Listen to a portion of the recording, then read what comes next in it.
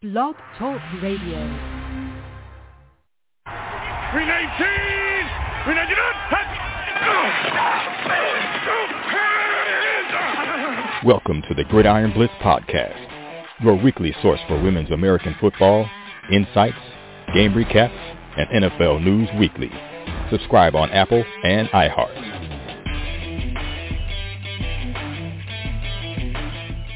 Welcome to episode 395, Gridiron Blitz in the house. Oscar Lopez here. We'll be followed by Coach Terry Lister of TL Talks podcast. And in the second hour, we're going to be joined by Mackenzie Brooks as we're breaking down NFL Week 6, preview Week 7, into the key games on Monday night, Sunday night, and Thursday night. We're also going to dive into college football here in a little bit for the Week 7 recap and Week 8 preview in Holly's Corner with Hall of Famer Holly Custis of the WNFC Utah Falcons. If you guys haven't subscribed to our podcast is powered by monkeyknifefight.com. You get fast and simple prop games, shark-free fantasy, more or less easy platform, fantasy challenges as well, star players only, especially right now with the NBA kicking off tonight. You got the NFL still within a couple weeks here. Plus, you got PGA, MMA, UFC, all the other stuff. So $2 minimum. You get a $5 free play. If you go to monkeyknifefight.com, use our code NJF. You can match up to $100 on sign-up. So make sure you use code NJF. Support our sponsor, Monkey Knife Fight. That's the one that keeps us alive here and bringing you the message of Women's American Football Weekly, including NFL Talk Weekly. So pretty awesome. If you haven't subscribed to our podcast on Apple, I strongly recommend go do that. You can also listen to us on iHeart, on Spotify. You can find us also on globalwomensportsradio.com at the podcast tab there. So check it out. Go to the platform, the best platform you want to listen to. Just make sure you're looking for it. Otherwise, go right there to our promo page at the hub, and you'll see the link right there to our Apple podcast. You can Google Gridiron Beauties on Google, Yahoo, or any other DuckGo, and you'll find all our content right there in terms of what we have. We also have a YouTube channel of amazing women playing American football globally, so check out our YouTube channel as well. I've shared videos of everybody playing American football, so check it out right there.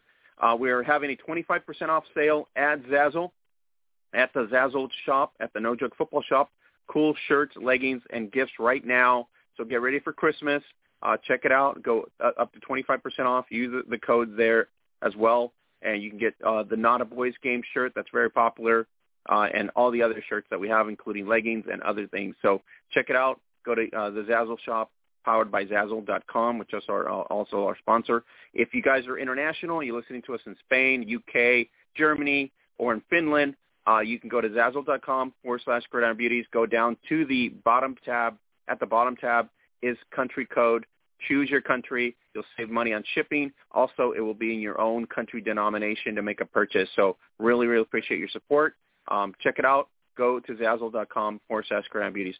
All right, let's bring in good Coach Terry Lister of CAS, and he's going to be helping us out here for the next 2 hours. We're going to be talking college football, diving into the international news, and then we're also going to dive in the second hour, all NFL second hour with Mackenzie Brooks and Coach Terry Lister as well. So, Coach Lister, how's it going? Not too bad, man. The Browns lost, but life is still good. No. That's the way it goes, man. It's the way it goes. Sometimes it's just a bad week. So, you know what I'm saying? It's like you got to just get your head up. But I was looking at that, Terry. It's kind of interesting on the key games coming up here for not so much for this week, past week, but it's in the AFC. I think it's the AFC North, right? Let me see here at my notes here. Yeah, you got Baltimore 5-1, Cincinnati 4-2. From what I gather here right now. So there's still opportunity. I mean, there's still a lot of games to work with. Hopefully they'll fix, the offensive side of the ball. I mean, it's like, and I think Mayfield had his shoulder injury from my notes. So that's he's been playing through it from what I'm told. Yeah. So Mayfield's a competitor. He's going to want to play no matter what, even if he is injured, which, depending on who you ask, could be smart or not smart. Of course, I respect that. I feel like NFL players are modern-day gladiators. But our team is just banged up in general. I mean, Jeremiah Owusu-Koramoah, he's out for a few weeks. Kareem Hunt's out for a few weeks. Nick Chubb is not playing on Thursday versus the Broncos. Jarvis Landry's probably not playing either, and Odell is questionable too. So just a lot of key players injured at the same time, which is not ideal. But, you know, injuries are part of the game, so there's no excuses. We haven't played our best ball, and we just need to figure it out. So I do believe in our coaching staff, so hopefully we can start a winning streak this Thursday. Yeah, I know it's tough, and then you start looking at it in terms of you know, how to make the playoff mode. It's going to get a lot tougher in that regard. Terry, let's dive in here to college football because we're going to, you know, basically break it down here. So let's dive into college football here. Let's go ahead and have Holly break it down for us for Week 7, and we'll kind of talk about it right now. Okay. Welcome back to Holly's Corner. Here are some of the most interesting results in college football from the weekend. Number 1, Georgia 30. Number 11, Kentucky 13. Georgia's C-front is just a monster. Kentucky only had 51 yards rushing at 1.9 yards per carry. Kentucky just did not have the horses to be on the field with Georgia. Stetson Bennett is not a world beater at quarterback, but he doesn't have to be. Just move the ball efficiently, and he does. Purdue 24, number 2, Iowa 7. Iowa didn't get off the bus for this one. A number 2 ranking might have gotten to their heads a little. Purdue came in and moved the ball all over the place. Aiden O'Connell had 375 yards passing and 2 touchdowns. David Bell also had 11 receptions for 240 yards and a touchdown. Number 4, Oklahoma 52, TCU 31. Spencer Rattler might be done in Oklahoma unless something weird happens. Caleb Williams has shot the Sooners in the arm, and he might be a better passer downfield. He ended with 295 yards passing and 4 touchdowns, and oh yeah, he also ran for another 66 yards. Oklahoma with Spencer might be a 9 or 10 win team, but Oklahoma with Caleb might be a playoff level team. Number 12, Oklahoma State 32. Number 25, Texas 24. Another week and another lead blown by Texas. It has to be agonizing to be a Longhorn fan this year. They really are all over the place. Spencer Sanders had a decent game for the Cowboys, but it was a running game with Jaylen Warren that really put them over the top. Jaylen ended with 193 yards rushing on 33 carries. Oklahoma State outscored Texas 16-0 in the fourth quarter. Utah 35, number 18, ASU 21. This is another Pac-12 after dark game. Utah has finally found their mojo again at home under the lights. The swagger that has been their staple and has been gone this season finally came back. Cameron Rising threw for 247 yards and 2 touchdowns. He also had 2 picks but showed excellent leadership late. ASU had a great first half, but Utah woke up and dominated the second half. Utah now has an advantage over ASU in the Pac-12 South race. LSU 49, number 24-42. This was a wild, wild game. Emory Jones, who's had such a solid season for Florida, got benched in the game after throwing 2 picks early. His replacement, Anthony Richardson, also ended with 2 picks but threw for 3 touchdowns. Tyron Davis-Price for LSU ran for 287 yards and 3 touchdowns in the game of his life and put LSU over the top. LSU has had a weird season, and after the game, they announced they're parting ways with their head coach, Coach O, after the season, which is puzzling considering they are still 4-3 and just won a good game. But there's been rumors of a lot of off-the-field issues, however, and this is most likely the reason for the party. Baylor 38, number 19, BYU 24. Baylor out-muscled BYU in this one. The Bears ran for 303 yards and 4 touchdowns as a team, including Abram Smith busting out 188 yards and 3 touchdowns. Jaron Hill was back and had a decent game, but it was not enough, and BYU couldn't get enough on the ground to get this game. All right, Terry. Where do you want to start? Do we want to look at Georgia here with that dominant performance against Kentucky? Or do we want to look at, like she said, Texas completely not being themselves over to Oklahoma State? Yeah, I mean, I've been really impressed with Georgia myself. I've liked that college football hasn't been that predictable this year. Usually, you have Alabama at the top, and Ohio State's pretty far up there, and some of the other teams are kind of predictable with where they are in the rankings. And this year, Georgia's kind of taken over that top spot in the SEC, and even a team like Cincinnati is way up there because they haven't lost. So I love that it's not as predictable this year. But yeah, their defense is just really good. It makes you wonder. I don't watch them.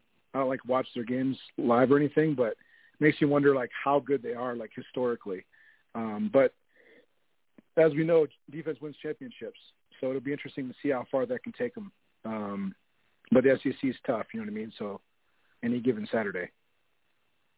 No, and then if you look at the like Holly was pointing out, they were really stout. So they led by 23 points at one point in the fourth quarter, which is it's pretty good. It's pretty embarrassing in that sense if you're up by 23 points in the third. And this is I think Georgia's 12th straight victory over Kentucky. So that's got to sting too for them. Yeah. So it's sure. And the rushing attack on Kentucky's rushing attack is ranked in the top 20. So I mean they're not horrible, but obviously it's not something that Georgia could not contain. So they basically took care of business. Yeah, for sure. Like I said, Georgia's doing awesome so far. They're taking care of business in every game as of now. But there's still some games left. The SEC's tough. If they just have one off day, somebody can knock them off. And so it's one thing to start the season hot, and go undefeated for a while, but to finish the season undefeated, especially in that conference, is easier said than done. So we'll see if they can keep it up, but so far very impressive. The other game she was talking about, number two was the shocker as Iowa loses to Purdue behind David Bell's 11 catches for 240 yards and a touchdown. So that's basically a torching. One of the best secondaries, obviously, in the nation. So outgaining the Hawkeyes' offense by himself. So that's not a good sign for if you're Iowa. That means there's obviously kink in your armor from what you thought you were invincible at this point. But ultimately, the Boilermakers never trailed in the upset victory, and now they have 9 wins as an unranked team against AP top 2 teams. So really good performance by Purdue. Yeah, I'm not that surprised at that one. I know it's going to sound like I'm talking smack about Iowa. Sure. But the reason I'm not surprised is because wait for Mac to show up. Yeah, no, she's not going to like hearing that. But I can remember I'm an Ohio State fan, so I pay attention to the Big Ten every year, and I can remember times where Ohio State had to play Purdue, and we had our hands full. You know what I mean? And Purdue wasn't necessarily ranked. But they came to play. And so it doesn't really surprise me that they knocked off Iowa, but the way that they did it was a little bit surprising, because if you're the number 2 team in the nation, you're undefeated, you would expect to at least put up a fight. And it just seemed like they didn't, like Holly said, they didn't get off the bus. So I'm not sure if, like she said, maybe the ranking got to their heads or who knows. But it was pretty humbling experience. Right, exactly. That's big, especially for Iowa moving up in the trending mode because they're normally in that top 15, top 20 conversation, and now they're really in the top 5. And this thing right here, you don't see that very often. A top 5 team completely get, beat down. I mean, Alabama is a surprise of the year. I think Alabama losing and dropping to 5 is huge. And that's probably the shocker of the whole season so far. So entering this week, Terry, 13 undefeated teams remain in college football. After this week's action, 2 teams, which is Iowa and Kentucky, have fallen from the unbeaten ranks. So 3 undefeated teams suffered scares. That would be San Diego State, which barely got by San Jose State, and 2 overtimes on Friday. 19-13. I was up for that one because I'm right here in South San Jose by Monterey. So that was a pretty interesting game to see 2 double overtime clash. That's kind of rare to have out here. Normally it's either a blowout or it's not even close.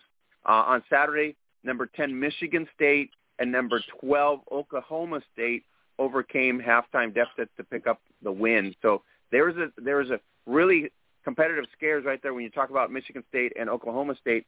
And to Holly's point there, these teams are basically getting by. Yeah. I mean, I've always been kind of enamored with undefeated teams. You know what I mean? I enjoy excellence in football anywhere I can find it, whether it's the Texas Elite Spartans or the Alabama Crimson Tide, Ohio State Buckeyes, New England Patriots, whoever it is. But to that point, like I said, starting undefeated is one thing, staying undefeated is another. And there's a reason that when the season's over, there's never more than, 2 or 3 teams at the most that actually finish the season undefeated. And so it's kind of cool that there's that many left right now. But like I just said, Iowa getting shellacked like that is crazy. And then to that point, Alabama lost a game, and that game came down to the very end. They barely lost. And so, there's just a really big difference between having a slobber knocker back and forth and barely losing, and then with Iowa just getting, pummeled like that. There's just a big difference. So I'm not sure if that's like a conference thing or a prestige thing. I'm not really sure what to attribute that to, but you just can't. I mean, if you really believe in yourself and you believe you can run the table, you can't not show up to a game like that. And I like that there's that many undefeated teams still remaining, but when you see teams that are kind of barely getting by, you know what I mean, or squeaking one out, that kind of lets you know how mortal they are. And so that's why I'm a little bit more impressed with teams like Georgia, that their games aren't that close usually. Yeah, exactly. So when Texas went down again, it was number 12 Oklahoma. It was one of the 2 top-ranked matchups in Week 7 that we talked about last week. So through quarters, Texas running back Robinson scored 3 touchdowns from scrimmage for the 4th game in the last 2 seasons, giving Texas a 24-16 lead. However, to Holly's point, the 4th quarter saw a Longhorn collapse where Oklahoma State outgained Texas 170 yards to 1 yard, and the Cowboys outscored them 16-0 in that quarter. So if you're Texas, man, that's got to hurt big time. Yeah, it makes you wonder. I'm a former coach myself. It makes you wonder. Is it coaching adjustments at halftime? Is it players having a lack of faith, like they're waiting for a bad thing to happen? Is it players getting complacent once they have a lead? There's a few different ways you can look at it, and you don't really know unless you're in that locker room. But regardless, it's unfortunate, especially if you're a Longhorn fan. It's got to be grueling to watch. So it's a bummer. Yeah, that was just not good. I mean, you blow a lead like that, and it's, I think, consecutively now. So that doesn't look good for you at this point. So absolutely, it was kind of a crazy weekend for college football. So I'll break it down from some of the notes I got from Yahoo Sports and also from ESPN and NCAA.com, PFF College. So I gather all these notes, just to kind of like break it down. But I mean, if you were glued, Terry, to the TV and you're sitting right there at your what I call your Star Trek command center, I mean, man, were you entertained all weekend? Yeah. I mean, it was a great weekend in football. Like I said, I don't watch as much college football as I do NFL. I'm kind of like I'm obsessed with football in general. But aside from keeping up with Ohio State, I don't really pride myself in following college because there's so many damn teams. It's just kind of hard to, track all that. Which you might be more qualified to. That's why I have Holly break it down for me, because there's no way I can keep up with it. You know what I mean? I end up taking up notes and stuff. I'm consumed with just women's tackle football, internationally and everything else that's happening, that my time frame is, my window is so short that on college football I got to take notes, because I'm more focused on the NFL like you are. You know what I mean? Just diving into the NFL content and things like that. So it makes more sense for me to dive into the NFL, because obviously it gets me more reach. In terms of a brand perspective, it's going to get you more, obviously, an audience, and that's what breaks it down. So let's look at this one. Early window, LSU rushing attack emerged and knocks off number 20 Florida. UConn barely held on to defeat Yale to pick up its first win in like 720-something days. In the MAC, Buffalo defeated Ohio by kicking a field goal as time expired. In the mid-afternoon slot, the Carolinas basically were in focus. 2 second-half rushing touchdowns by Sam Howell led North Carolina to a victory over Miami. In the final minute of Vanderbilt versus South Carolina, a 9-yard touchdown pass from quarterback Nolan put the Gamecocks in front. So there's a couple of the excitement that came in. So that was even on Friday night, it was Clemson defeated Syracuse, and number 9 Oregon defeated Cal.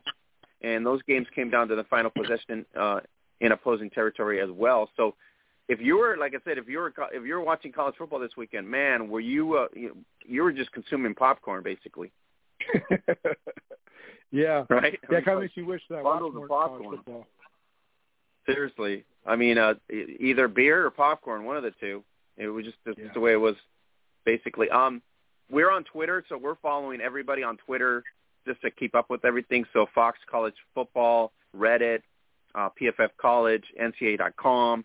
So if you check us out on Twitter, we normally retweet some of the stuff that's happening in college football, kind of the breakdowns as well and things like that. So very interesting week for college football. So before we get out of here, let's dive into the next week, and Holly will break it down for us right now. Here are some of the best matchups for college football for next week. Northwestern at number 6, Michigan. This has the makings for a classic trap game for Michigan. They have been rolling, and in 2 weeks from now, they could be facing their rivals in Michigan State as both undefeated teams. But first, they have to face a feisty Northwestern team. Will they fall for the trap? Number 8, Oklahoma State at Iowa State.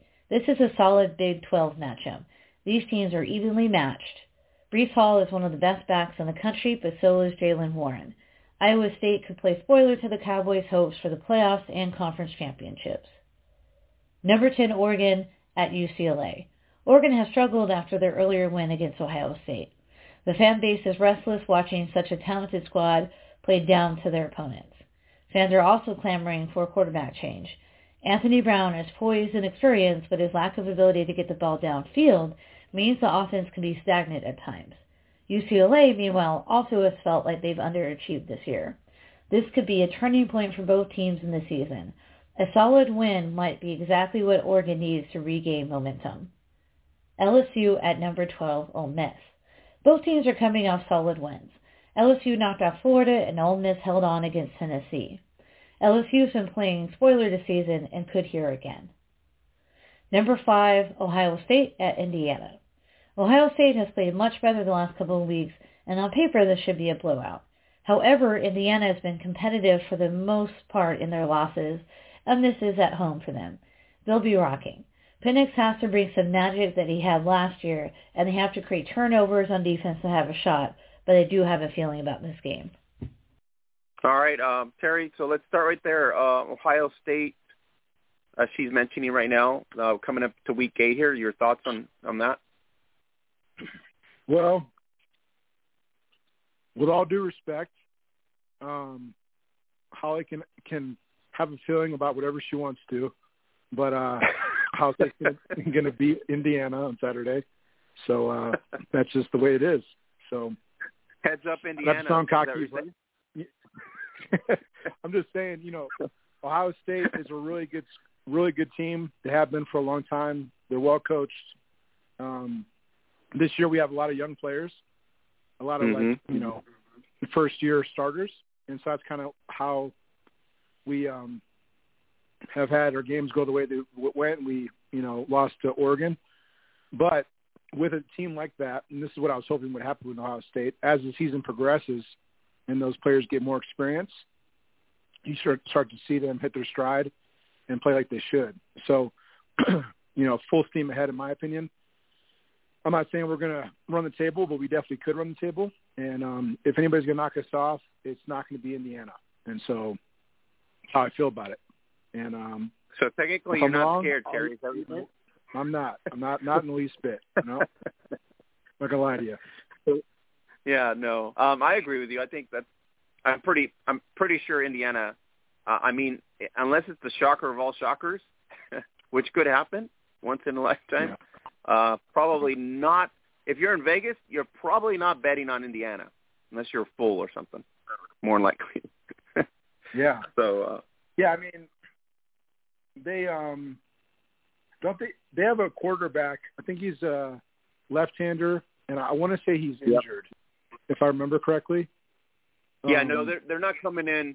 They're not coming in, like you said, full guns. And even if they did have full guns, the opportunity for them to, the opportunity for Ohio State to lose again, probably not going to be there, especially against Indiana. So,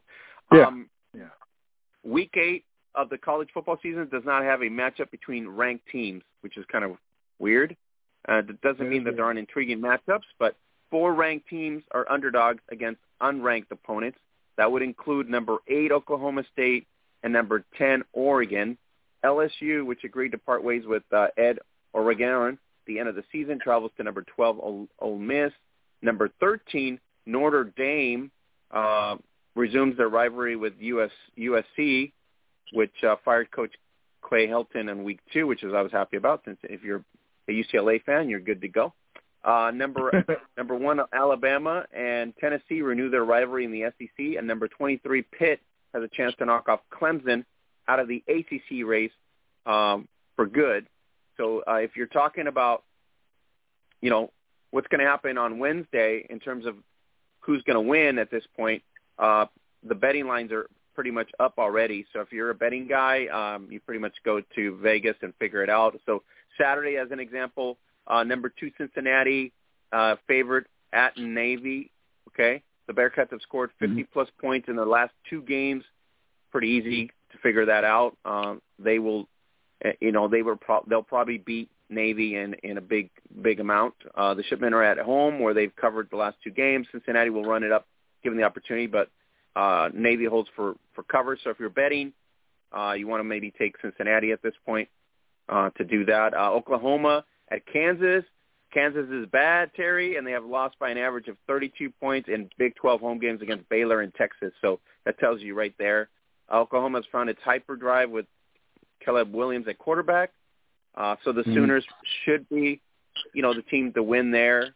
Illinois at number 6, Penn State. Same thing. This game is tough to pick, especially knowing that Illinois ranks last in the Big Ten with just 17 points per game. So it doesn't look well for Illinois in this matchup. Northwestern against number 7 Michigan. So that's also everybody's going with Michigan. Has won 4 of the last 6 meetings, plus 4 of those have been one-score games, which they could be close at this point. What else do we have in the line? Oklahoma State at Iowa State. So what do the Cowboys have to do to get a little respect? Iowa State is a near touchdown favorite at home, despite the fact that Oklahoma State has won 8 of the last 10 meetings. So Vegas still picking Oklahoma State to win, like 34-31. In that.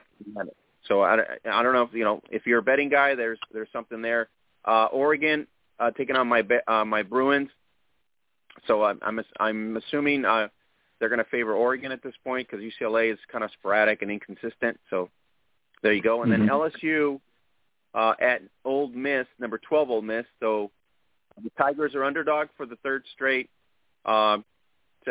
week, I guess. The secondary's health is worth monitoring. Ole Miss's high-powered offense.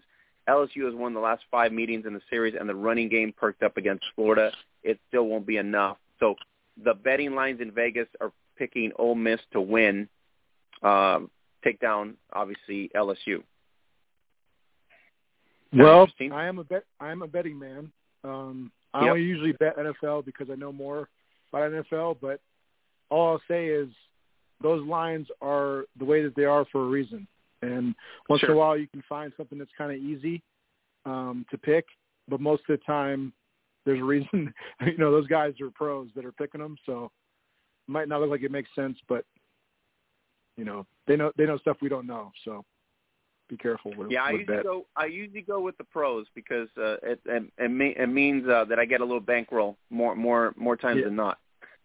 Yeah. Than my gut. That's smart. Especially if it's college. I have no clue. Yeah. Like to your point, I'm not gonna throw my money away on my gut feeling.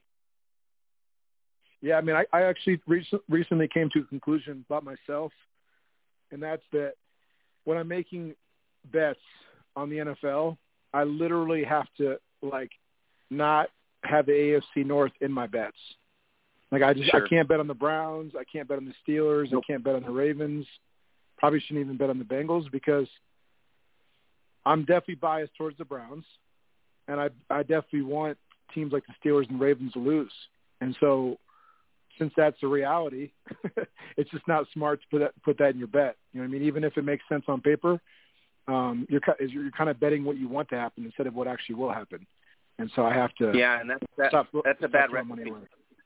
It's a bad recipe. Not good. You might as well, as my neighbor once told me about betting, if your inclination is bad, you might as well just throw that money in the toilet and flush it because that's what you're doing. It's like just go flush it in the toilet because it's not good for you. Clemson at Pitt, number 23 Pitt. Can the Panthers knock out the Tigers once and for all? Clemson's offense continues to struggle this season, but the defense remains tough. Pitt has a chance to flex with quarterback Pickett. The Tigers make their statement on the road. Obviously, the betting lines favor Clemson to win here in an upset. Wisconsin at number 25 Purdue. The Boilermakers are riding high after an upset against Iowa, and now they face another struggling offense in Wisconsin. The Badgers, however, have a tough run defense, and this seems like a spot for a potential letdown. So they're looking at Wisconsin to maybe cover and at this point win. What do you got? Tennessee at Alabama. So this is obviously going to be a struggle for the Tennessee Vols, right? Just right off the bat as you read it. Alabama appears to be in scorched earth mode after losing to Texas A&M. The Tide have covered 3 of the last 4 weeks, so looks to be a blowout. It's going to be like probably 50-20 or something as it stands right now. So more than likely it's going to be a blowout in that game. Yeah. I think that's what do we got? USC at Notre Dame. Notre Dame and USC resumed their traditional rivalry, and both teams had an extra week to prepare. The Trojans have played better on the road this season, but the Irish are 1-2, and they're favorite. So Notre Dame is the more consistent team. The Irish win their 4th straight in the series. So Vegas is thinking Notre Dame will cover and win. Yeah, it'll be interesting. I mean, when you see a 2-point spread, I mean, it doesn't get much closer than that. So hopefully it's as good of a game as I think it's going to be. All right, so you should be happy. They're also picking number 5 Ohio State. Hoosiers and Buckeyes played a one-score classic last season, but a lot has changed for Indiana this last year. Indiana has the same defense, but they don't have the offensive power, to your point before, necessary to keep up. So it's going to be probably 42-20 is the prediction here for Ohio State. So more than likely a blowout as well there.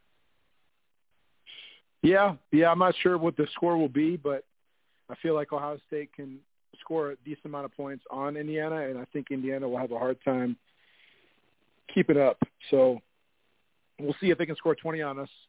But I think any way you slice it, we win by more than a couple of scores. So. Yeah, the other game that's interesting is number 19, NC State is starting to emerge as an SEC championship favorite, and they hit the road for another cross test here. Tyler Van Dyke has filled in well at quarterback for Miami, which has lost its last 2 ACC games by a combined total of 5 points. This is an upset risk here, but everybody's still taking NC State to cover against Miami. So I guess that's a safe bet if you want to go that route, to take the NC State instead. Well, I mean, yeah, if they're ranked higher and they seem a little bit healthier or just playing better football, then that's a safe pick. But I mean, you said the guy filling in a quarterback was for Miami, right? Yep. Yeah. So if he's been doing a good job of keeping games close, he could be building momentum towards putting a full game together. So who knows? They could upset him for sure, but the easy pick. Yeah, it's going to be interesting week. So we're going to be watching obviously the Week 8 top 25. We're going to keep an eye on it. Go to the hub, get the latest right there at the hub. We're going to break it down, give you the recaps. Plus, we have some previews there. If you're into the betting lines, obviously most of this stuff is on Twitter, and we'll usually tweet it out there as well or share it.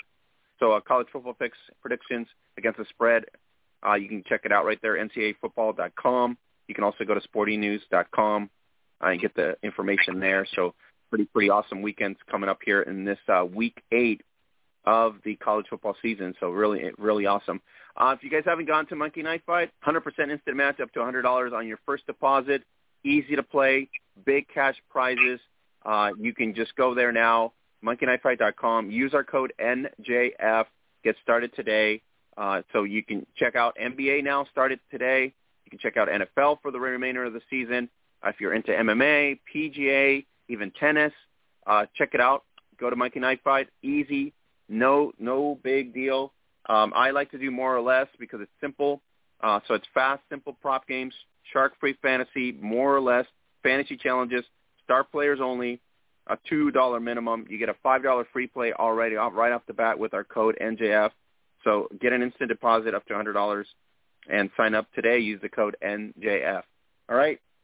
And I'm there all the time, Terry. Monkey Knife Fight's good for me because it's just like one or the other. You can do, is Roethlisberger going to score? It's going to throw over this amount of, or so-and-so is going to throw under this amount. It's way easier to pick than a Vegas line or figuring that out. So if you got an inclination for that, I mean, you can put in a good $5 and make $15.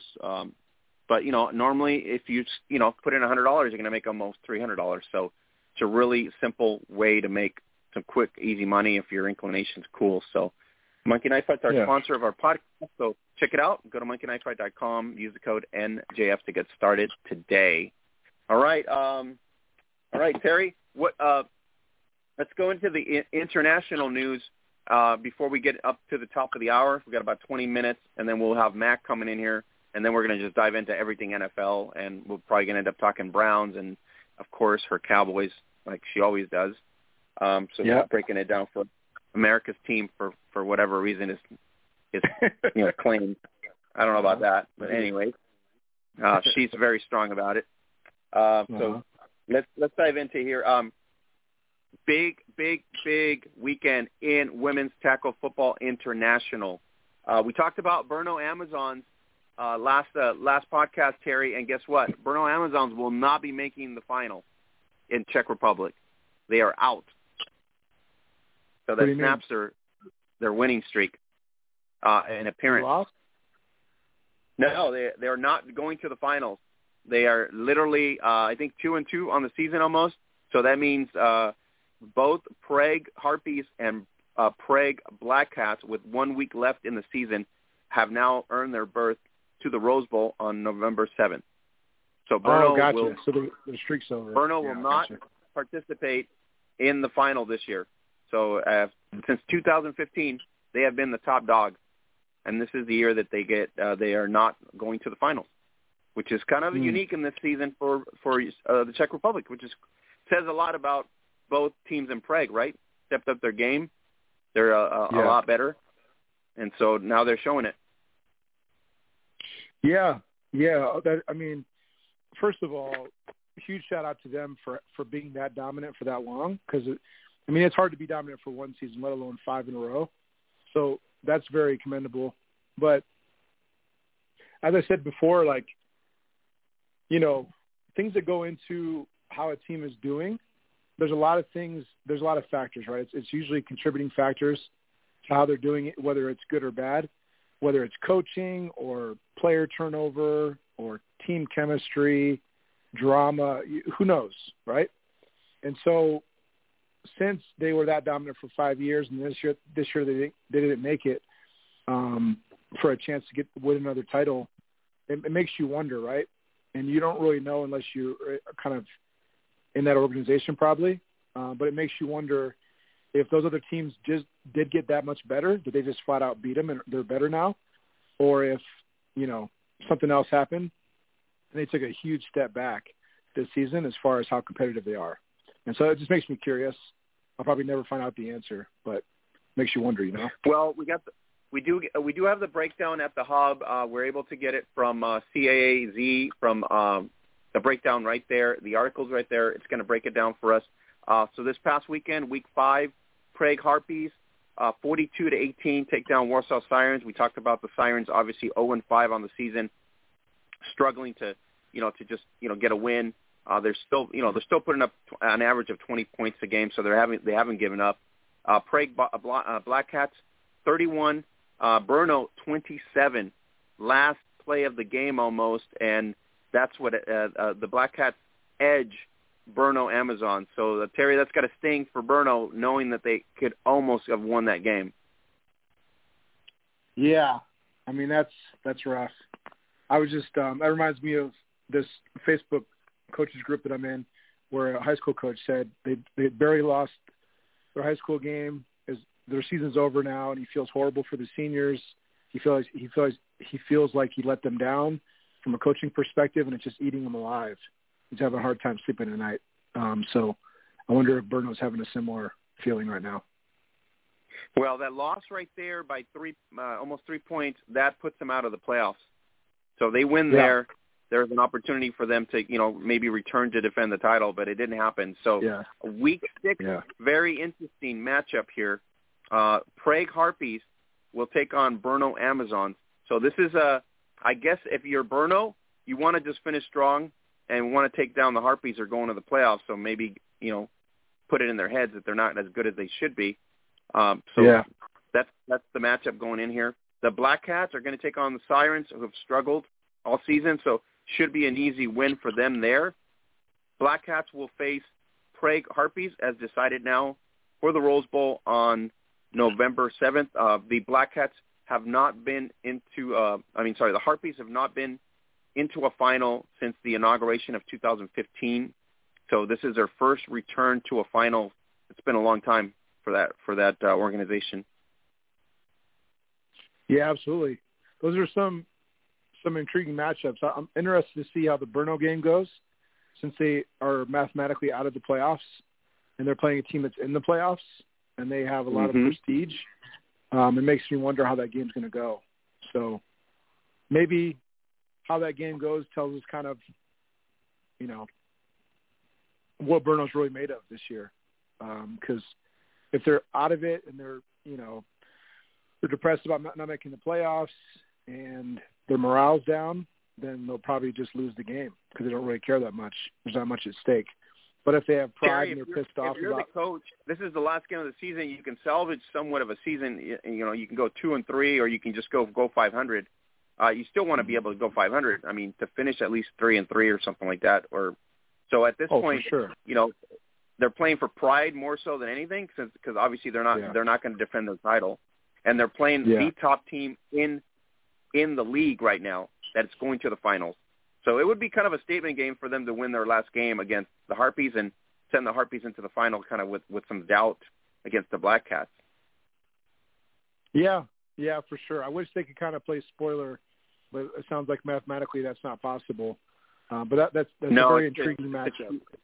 Those two teams are a shoo-in already, so that's pretty much set already in stone. Whether whether the Harpies lose or win, they're already in it. So it's basically a tune-up game, kind of a prepper type game for them.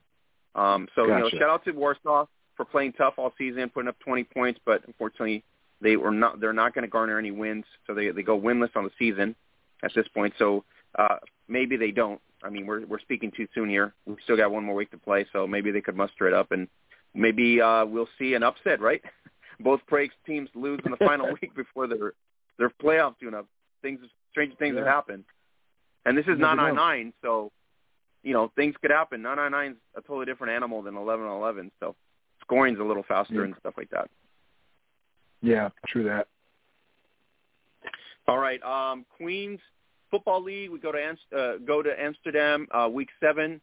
It's coming up here. It's going to be Rotherham Ravens against the Wolverines. We got 4 weeks left in the Queensland League here. You get the lowdown on Queensland right there at the hub at facebook.com/Gridiron Beauties. There's been a couple forfeit games there in terms of Queensland.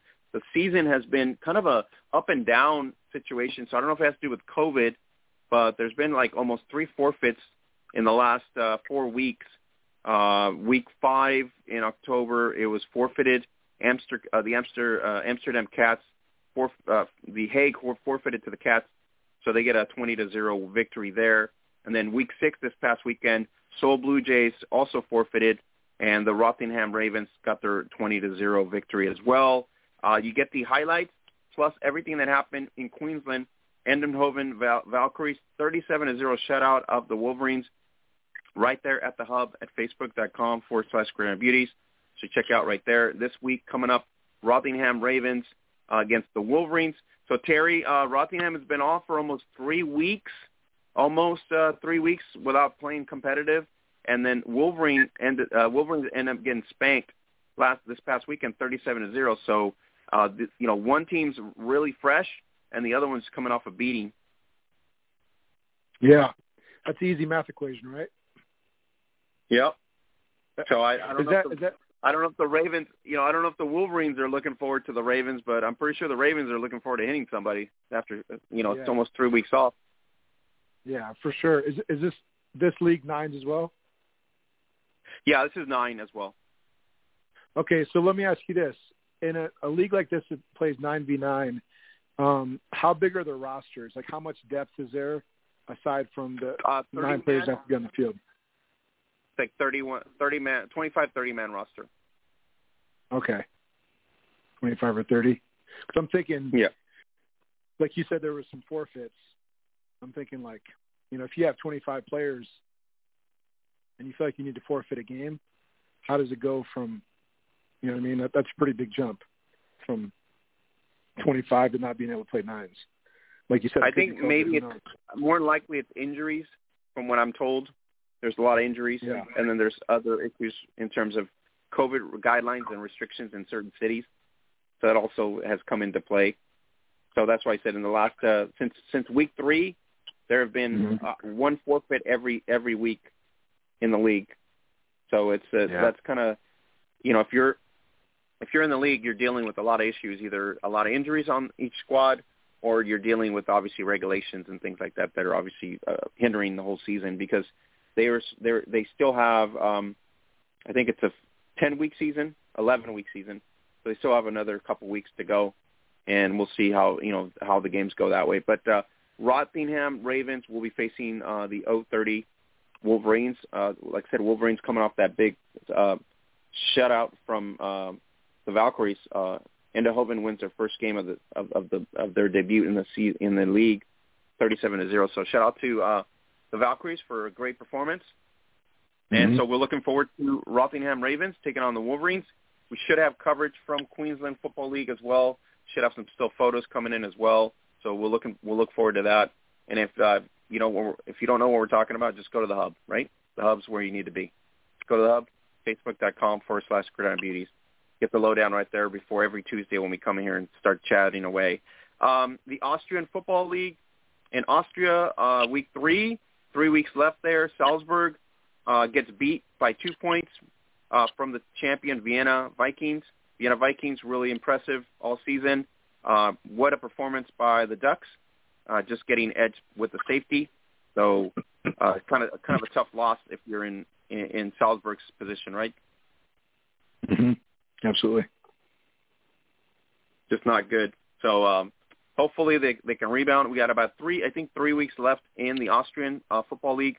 You get the breakdown right there, also with the article from the Vienna Vikings. And like I said, 3 weeks left there in that season as well.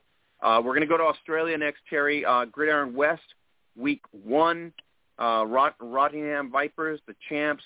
The Claremont Jets forfeited the match.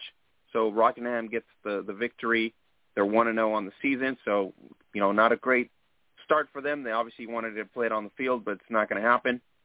And then the West Coast Wolverines, 44-0 against Swan City. You get the still photos, breakdown, and everything that happened in week 1 right there at the hub from the best network on the planet, and that is us.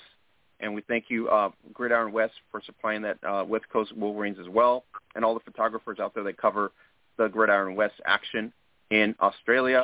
Hill Valkyries, they fall to the Curtin Saints 30-12 as well.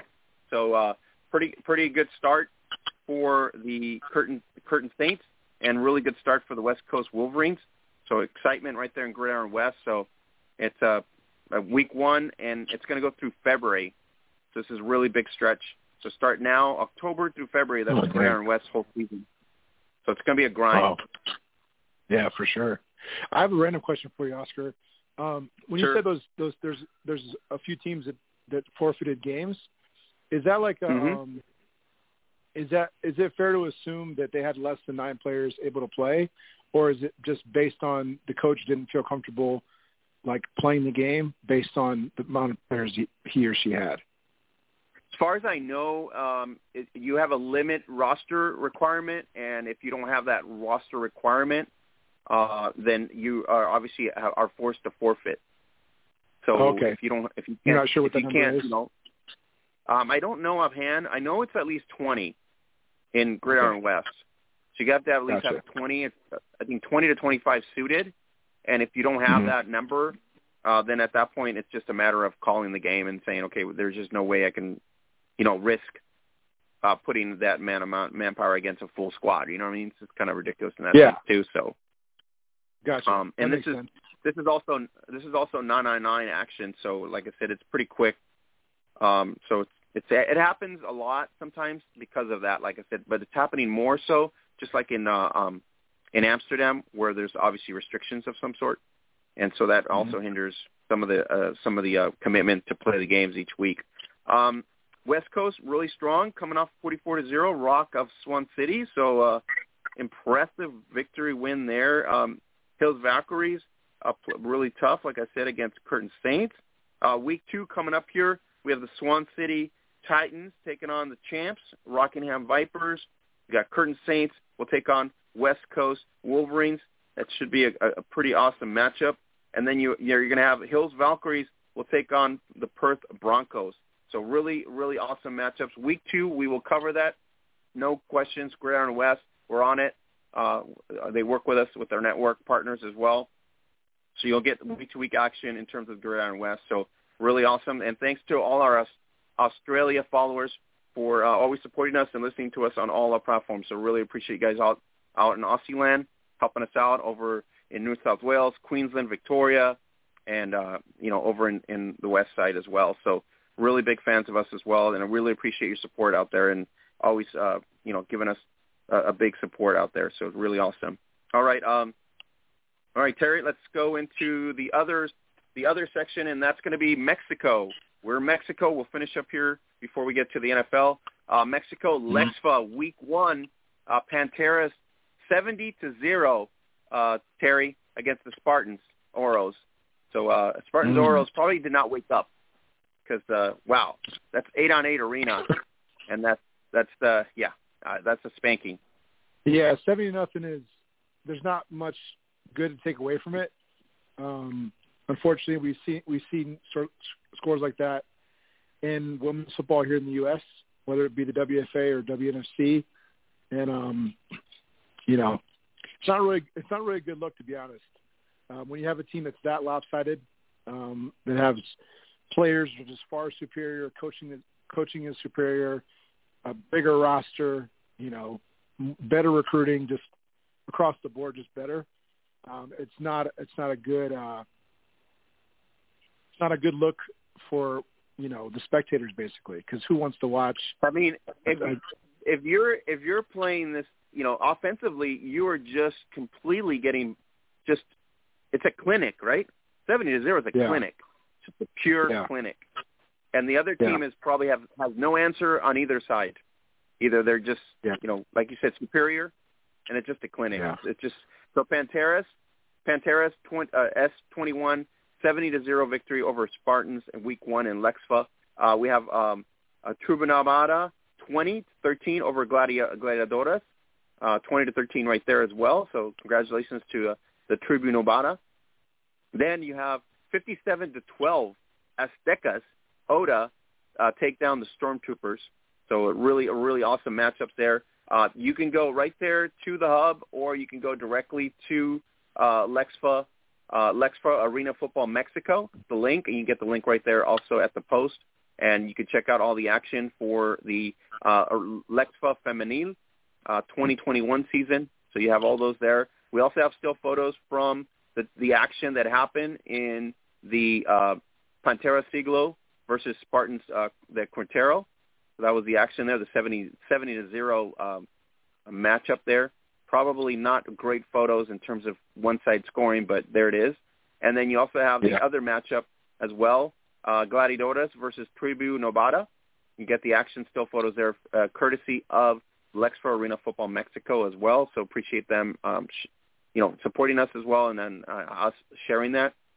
You get the article at the Hub as well, Week 5, 2021 highlights of the Czech Republic women's matchup, Prague Harpies routing Warsaw Sirens 42-18, and that the win secures a finals berth into the 2021 Rose Bowl championship for the Harpies. You also get the Women's Football Alliance season teaser preview for Nationwide, courtesy of the Maha Blaze. So if you're in Colorado, WFA tryouts nationwide now, go to WFAProFootball.com. You can follow Mile High Blaze on Facebook. You can follow them on all their social sites. So pretty cool, awesome, kind of a Halloween type of video, kind of vignette there. So it's pretty cool. Thanks. Shout out to Robert Washington for that cool video that was done for the 2022 Mile High Blaze. So that's pretty cool. Then we also get the breakdown of the NWFL in UK. So it's Central West Division. Birmingham Lions own the division 6-0. Should be able to punch in their ticket to a playoff appearance there. Southeast Division, same thing. London Warriors 6-0. You got Peterborough Royals 4-0. Let me see what the other ones are looking like here. I'm just going to go through, scroll with. The Portsmouth Dreadnoughts 2-1. Probably going to need another tournament result there to see if they can break out of it. The other one here, let me see here. It's North Division. It was Cheeside Steelers 2-0 in that division as well. So pretty awesome breakdown right there in terms of the UK NWFL season, courtesy of the British American Football Association on Facebook. And we also thanks our Forward Progress group also that we share with. They're always updating and doing a great job over there at Forward Progress as well, Women's Tackle Football. It's a UK group that we obviously network with. Really awesome. And then you also go to the Hub, and you get the breakdown, NFL notable injuries, news from Sunday's Week 6 games, right there, breaking it down, and all the action that happened overseas in the games. Like I said, mentioned before, Eindhoven Valkyries versus the 030 Wolverines from the Queensland Football League. Thanks to Jury Photo for supplying the photos for the game day matchups as well. You get live stream Week 2, 2021 LaFi Division 1 11s. The Titans of Quintero stay undefeated with a 28-14 win versus Raiders Femenil. Titans improved to 2-0 on the season, while the Raiders fall to 1-1. You get the live stream right there of the matchup from Titanes Femenil QRO. Also Week 2 live, thanks to Tercer Cuarto, our network partner in Mexico. They were covering the LaFi Division 1 action as well. Mexica's football edged Lobos 20-16 to rebound after a Week 2 loss, 18-0 to Mayas. So full game, second half action right there in terms of the Mexicas against the Toluca Wolves. Really, really awesome. And then you get the breakdown and highlights from Gridiron West. Like I said, Curtin Saints taking on Hills Valkyries Gridiron Club right there. And you also get the West Coast Wolverines American Football Club taking on Swan City Titans in that sense as well.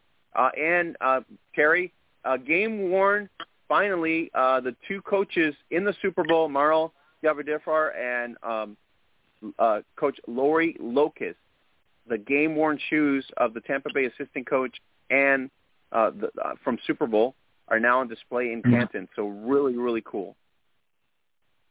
Yeah, that is really cool. It's cool to see.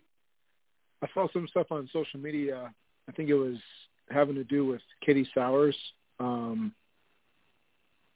Katie Sowers or maybe Callie Brownson. It's really cool to see, the female referees that I've seen in games. female coaches, some of the ones we've seen from, female football, actually getting chances to coach in the NFL. And so it's just awesome to see, and hopefully it's just the beginning. So really cool to see.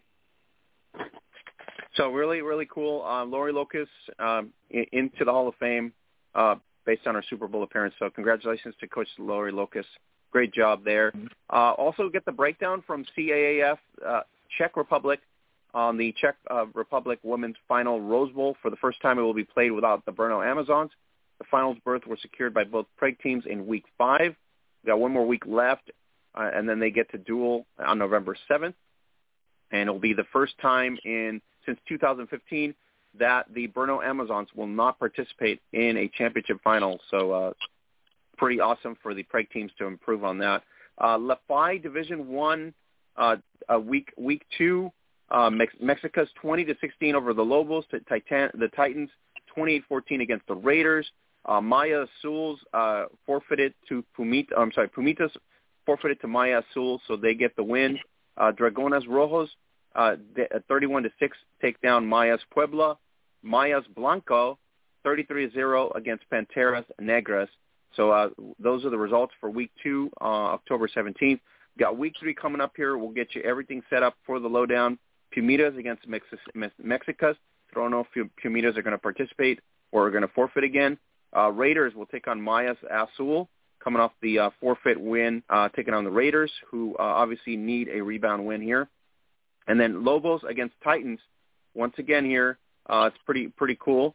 It's going to be the clash of clashes. So it's always a great matchup. Division 2, Mayas Pueblo will take on Mayas Blanco, and then Halcones will be taking on Dragones.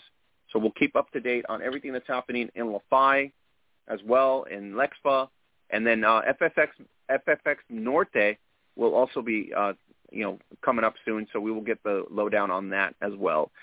Congratulations to Odessa Jenkins, who was chosen for the iFund Women Entrepreneur of the Year finalist. So which celebrates extraordinary women entrepreneurs who have opened product market fit, driven growth, and demonstrated a meaningful impact through their businesses. So she's going to be pitching the WNFC. I believe it's a $100,000 grant. So it's the Entrepreneur of the Year grant. So she's going to be there. Full details right there at ifundmewoman.com/Entrepreneur of the Year 2021. So there you go, Terry. Just making waves. Odessa's still, trying to get that extra funding to get this league on another level. So can't stop, won't stop, Oscar. Nope, not her. She's got a lot of energy. I'll tell you that right now. Yeah. She is a bunny. Machine. Yeah, she is a bunny. One thing I wanted to mention before we move on to NFL is, we were talking about with Brno, how they had titles since 2015, and then this year is the first year they didn't make the playoffs. One other thing that I was thinking about that could be a reason is sometimes you'll have one player that's just unstoppable. And then when that player either leaves your team or retires, it literally can change your whole team. Kind of like how Derrick Henry is in the NFL. It's just not many teams can stop him. You know what I'm saying? Good point. You're right, because there's a lot of strategy with certain coaches that just rely on one chess piece, right? That's exactly. Your point. Exactly. And then that chess piece is gone, and now you're you can't somewhat make up for that, right? Yeah. Irreplaceable players. So. Yeah, exactly. It happens a lot in high school too. I mean, you get that one kid that just does his thing, right? And then he moves on, and then that program kind of sort of regresses, right? And a lot of stuff in terms of recruitment. Exactly. Yeah, it's crazy. Also, want to give a shout out to our former co-host Chelsea Alt of the former New York Wolf as well. She was out there in her neck of the woods over in Staunton High School, and she was out there, Sauk Prairie High School, and 3 badass girls on the football field. So check out the little article that we share right there. So shout out to Chelsea Alt, just kicking ass up there, inspiring all these young girls to make their dreams come true, and they're playing high school football, so it's pretty cool. Absolutely. All right, final week in Austria, we talked about it, so you get the lowdown right there. Dacia Vienna Vikings taking down Salzburg Ducks 14-2. The Week 6 clash of the Edenhaven, also right there at the Hub. So if you go to the Hub, you get everything down right there, including Jen Welter and her motivational speeches on occasion that we share off of Instagram. She's always awesome, very inspiring as well. And don't forget, Jen's going to be on Thursday nights going forward. You can follow her on all her social platforms. It's going to be Thursday night via Twitch. You get the promo right there. We'll put it out tomorrow as well. So you can take advantage of that. Watch Coach Dr. Jen Welter right there. Check it out. Breaking down Thursday nights and via Amazon Prime Video as well as on Twitch. So pretty cool. So she's always making waves. Same thing with Odessa. This Coach Jen, man, always on the go. Yep. It's not a surprise they're friends. Not surprised. Not surprised. Former Diamonds, too. I would just have to add that. Former Diamond right there. Yeah, just crazy. We also want to give a shout-out to Feva Sports. Feva Sports, also a networking partner of us down south, and they're featuring the Liga Elite Monterrey fall season. So we got week 1 right there, Rockers against the Lobos, the second half there. We also had week 1, Troyanas against Wolverines, live coverage right there in terms of the live stream. Wolfpack against Auténticas. So check it out right there, the fall and winter season of the Liga Elite de Monterrey. It's going to be right there. And then the news came out where the Women's American Football of Honduras will return in 2021, and it will also field a national team for the 2022 Yucatan National Women's Bowl 2022. Get the information right there from hondusports.com, and we got that right. And if you haven't checked out Cleat Sheets, the podcast with Hall of Famer Moose Raylander of the Minnesota Vixen and Aaron Redwood Truitt of the champion Boston Renegades, they had obviously the talented TikTok sensation Lois Cook from the WFA DC Divas on their podcast. So check it out on Apple Podcasts right there. You get the link as well. So check out Cleat Sheets, and it's usually almost every week or every other week. And so we'll be posting it up as well as they get content on there as well. So Cleat Sheets, follow them on Instagram at Cleat_Sheets, and that's Moose Raylander from the Minnesota Vixen and Aaron Truitt. So kind of like both worlds, East and West, but kind of ironic, Terry. They both had to face each other in the final, so it's kind of interesting that they're on the same podcast and they had to go up against each other. Yeah, it's interesting and cool at the same time. Yeah, very cool. So shout out to Aaron and Moose for doing their part out there. Cleat Sheets on Instagram, Cleats_Sheets, and you get to listen to the interview with the talented Lois Cook of the DC Divas. All right, so they're right there. I think we ran everything down, so everything's pretty cool. I think we went through the whole scope of what's happening in the international game as well, and you get game recaps as well from the NFL breakdowns. Baltimore Ravens taking on the Chargers. We got game recaps of my Rams taking on the New York Giants. Recap right there of Kyler Murray taking on Coach Terry Lister's Cleveland Browns right there as well. And you also get the back-and-forth affair between the Dallas Cowboys and the New England Patriots. Terry, what do you think of New England here? They haven't – I mean, they're not winning, but they haven't played poorly either. So I guess maybe just a little bit more time and we get to see a resurgence of maybe a Tom Brady-type offense with this young kid. Well, I think that's true and not true. So I think it's true that Bill Belichick is a legendary coach, and so him, Brady leaving last year, them having a down year, and then they go out and spend money, which they don't usually do.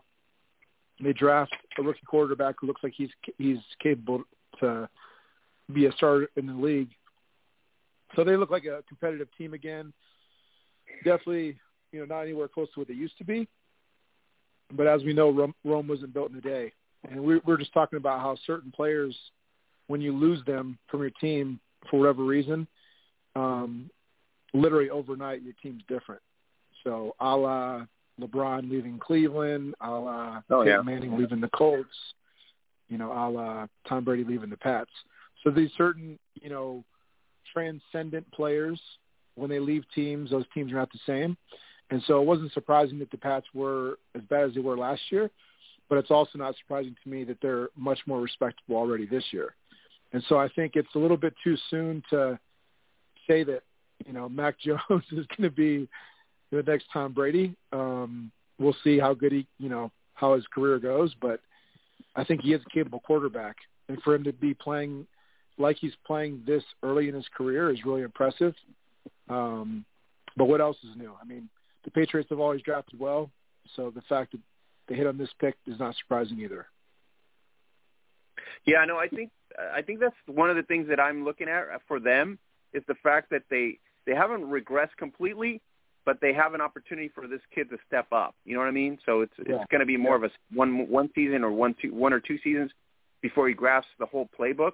And once he gets the whole playbook going, more likely it's going to be, back to business for them. I mean, especially if you're working in a certain system at this point. So, I mean, that's the only thing I can attest to that. Week 6 of the 2021 season featured the Bills against the Titans battle with 7 lead changes, but Derrick Henry's 143 yards and 3 touchdowns were the key to the victory. There was also a statement win by the Ravens, who blew out the Chargers in a highly anticipated AFC matchup.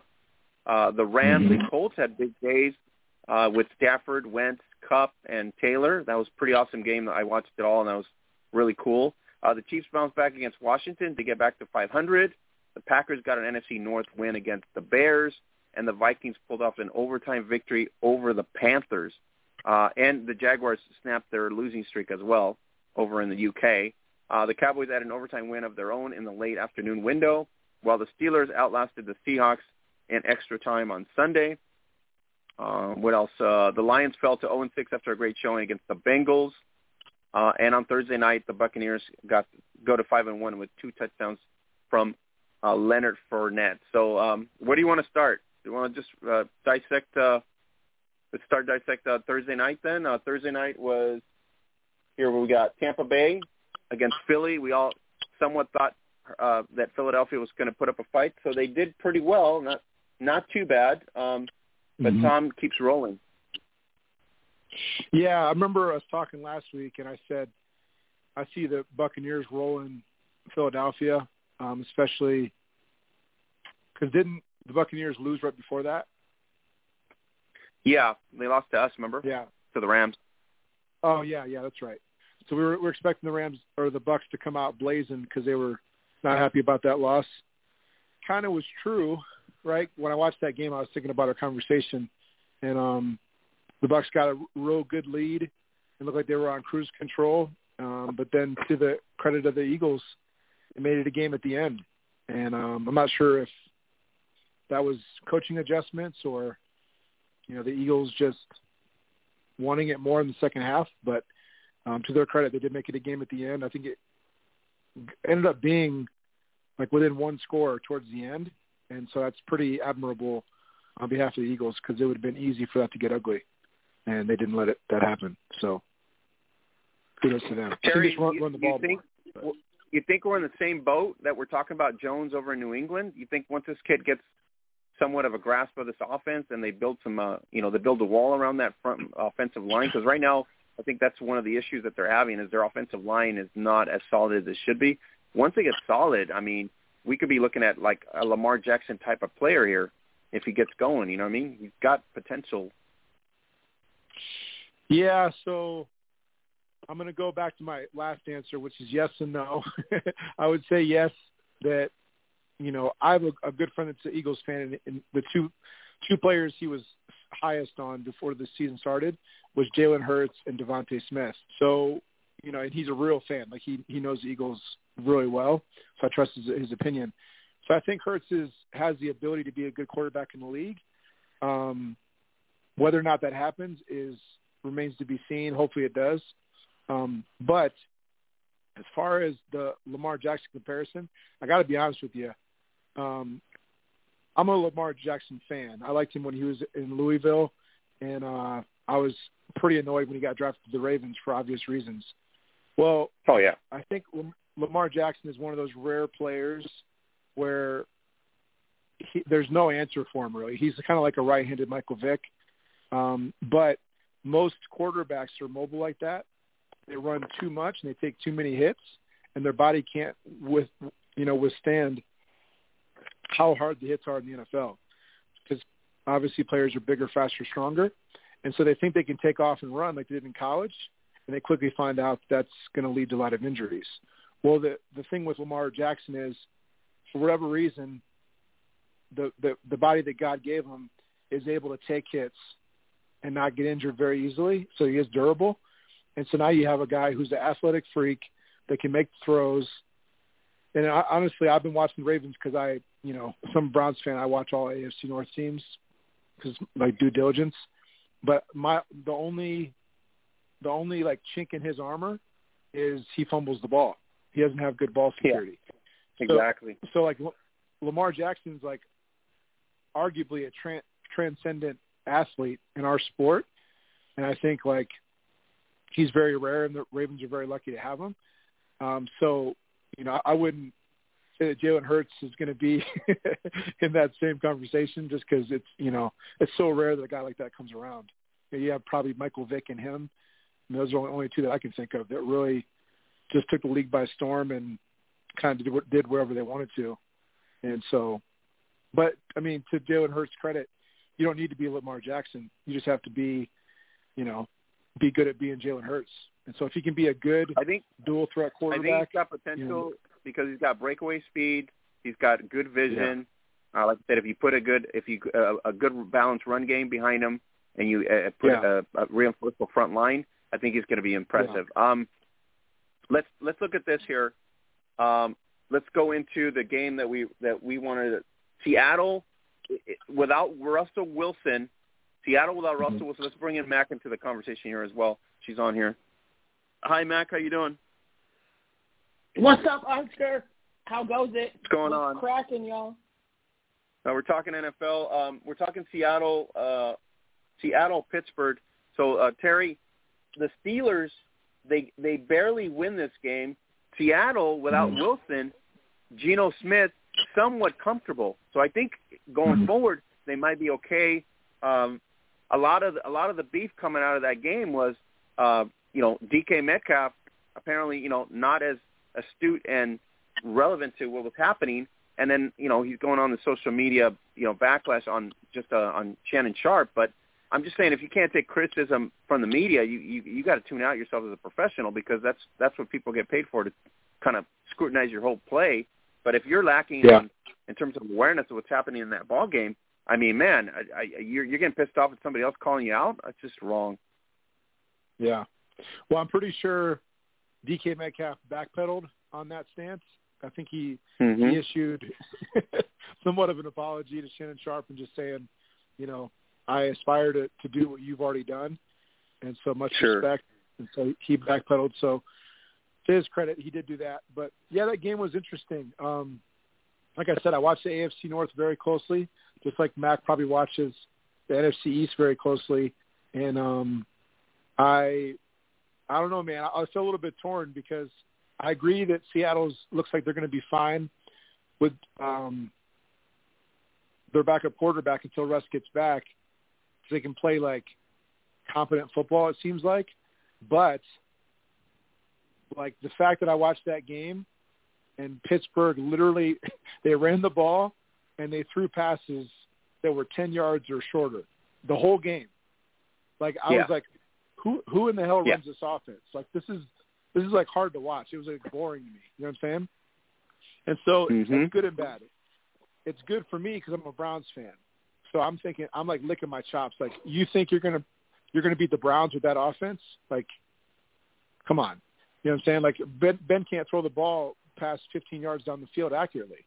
Like I don't know. Terry, the writing's on the Terry, you're calling a Cleveland win already for next week? Well, yeah, I feel pretty good about that game. Okay. I know we're getting ahead of ourselves, but yeah. No, I mean based based on your assessment, what I'm saying is you're already thinking, the Browns are be able to take advantage of some stuff, right? That's what you're saying. Absolutely. Yeah, I do, for sure. That was an interesting game. Just the way it played out. I think the game could have went either way. T.J. Watt made a play when they needed it the most, so shout out to him. I respect him a lot. But, yeah, I mean, they got that little strip fumble, and then that sealed the game. But, yeah, I'm just not impressed with the Steelers. They have the same record as my Browns. The Browns have a lot of injuries. We need to figure it out. But the Browns. Yeah, we're both 3-3, so it is what it is. But as far as the Steelers, how they match up with us, I like our chances. That's all I'll say. I'm not going to get too cocky. All right. How I feel. So let's go, Mac. Let's go into this Buffalo for real, because they coming in here. Everybody's like, okay, they're on a roll now, right? And all of a sudden here, Tennessee. Monday night, Henry and company take over, and you're talking about a slow start, and all of a sudden they go off, in that regard as well. So, I mean, the Tennessee edging Buffalo, I think, kind of surprised a lot of people as well, but not so much because you already have the workhorse back there. So if he's dominant for a lot of yardage, the percentages are high for you to win. So let me just break it down for you, Oscar. Okay. I still think Buffalo is for real. Like, this was a trap game. I'm not even going to lie to you. Like, this whole game, Buffalo and Tennessee was literally a trap game. I mean, it just, everybody has that team or those couple games that you end up losing to teams that you have no damn business losing to. It's just like Iowa this weekend, losing to freaking Purdue. Again, a team that we should not have lost to. Point being, every team, every sport has that problem. And that was Buffalo's problem yesterday night. I think then, to be honest, Buffalo got humbled. That doesn't mean that they're not going to go far into the playoffs because, I mean, like I said, they've been for real since last year, and they proved it the entire season. So, point being is that, Josh Allen and that crew over there in Buffalo, Bills Mafia, Cole Beasley over there with them, A.J. Epinesa, Micah Hyde, they got to lock down. They got to get those injuries taken care of. They got to get their third and second string rolling with, first string offense and defense. They got a lot of small parts they got to take care of in order to, keep the success. And I mean, and Tennessee is kind of in the same boat. Okay, Tennessee has not had like a great start, but Derrick Henry is still Derrick Henry. King Henry is out here doing King Henry things, and he proved that last night. But Mac, as Henry goes, the Titans go, because they're going to get the Chiefs coming up next, who are struggling. The Colts are playing pretty decent ball. They get my Rams, and then they get the Saints. So big stretch here for Tennessee.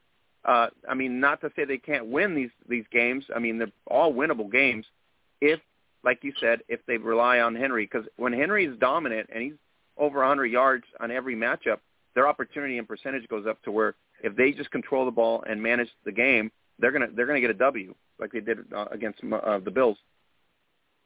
Well, I'll tell you this right now. The biggest mistake that Tennessee could have did was trade Desmond King, because that's part of their problem is they don't have a punt returner. Desmond King is one of the best punt returners in football. Period. He was one of the best Julio football. Jones. He was one of the. Mac, they got Julio Jones. What? But what has he done this season? Julio Jones, right, where is he? Right. What's a Julio? Hell, I could make a better punt returner than him right now. Hell, I don't even play special teams.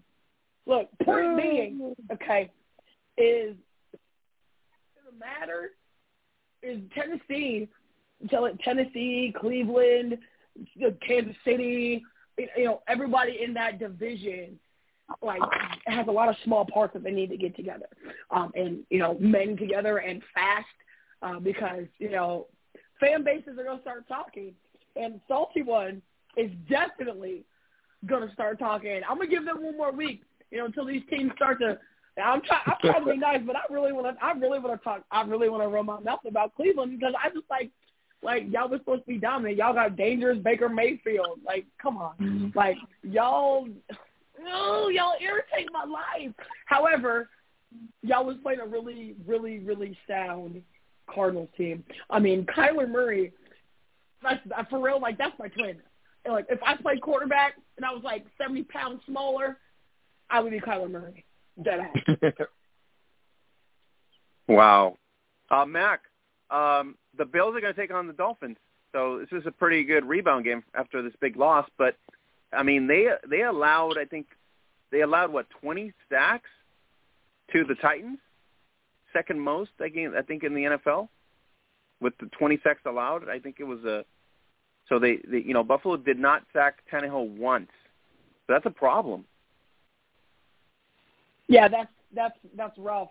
And like I said, you also have to take in consideration who on that starting line for Buffalo right now is hurt.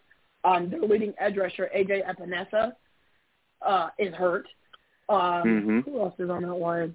I can't even remember who's on the other side, but I know their other edge rusher is also hurt. So they've had 2 starting interior linemen and 2 like second and third string edge rushers playing in those starting spots.